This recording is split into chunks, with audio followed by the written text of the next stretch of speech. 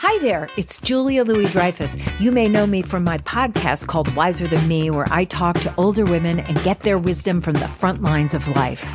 I was amazed by how many people told me our show made them look forward to getting older, which is why I'm here to talk about season 2 of the show. Sally Field, Billie Jean King, Beverly Johnson, Ina Garten, Bonnie Raitt, just to name a few.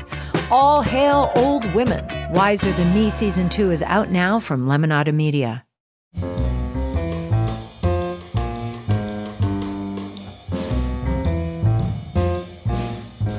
This is Merriam-Webster's Word of the Day podcast for Saturday, March 29th. Brought to you by Merriam-Webster's Collegiate Dictionary, 11th edition. Available from your favorite bookstore or online at www.merriam-webster.com. The word of the day for March 29th is Arcadia, a word that's often capitalized and spelled A-R-C-A-D-I-A. Arcadia is a noun that means a region or scene of simple pleasure and quiet.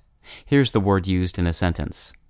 Artists and writers view the sleepy community as an Arcadia where they can focus on their work. Arcadia is a mountainous, landlocked region of Greece. The Roman poet Virgil recognized that Arcadia's isolation and bucolic character make it a perfect setting for pastoral poetry, and over the centuries many other writers have agreed. In the poems of Arcadia, naive and ideal innocence is often unaffected by the passions of the larger world.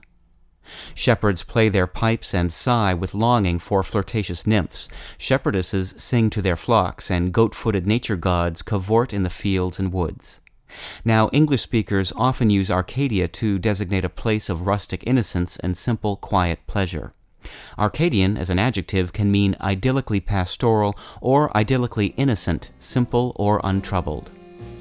I'm Peter Sokolowski with your Word of the Day for Saturday, March 29th. For more information, visit Merriam-Webster online at www.merriam-webster.com.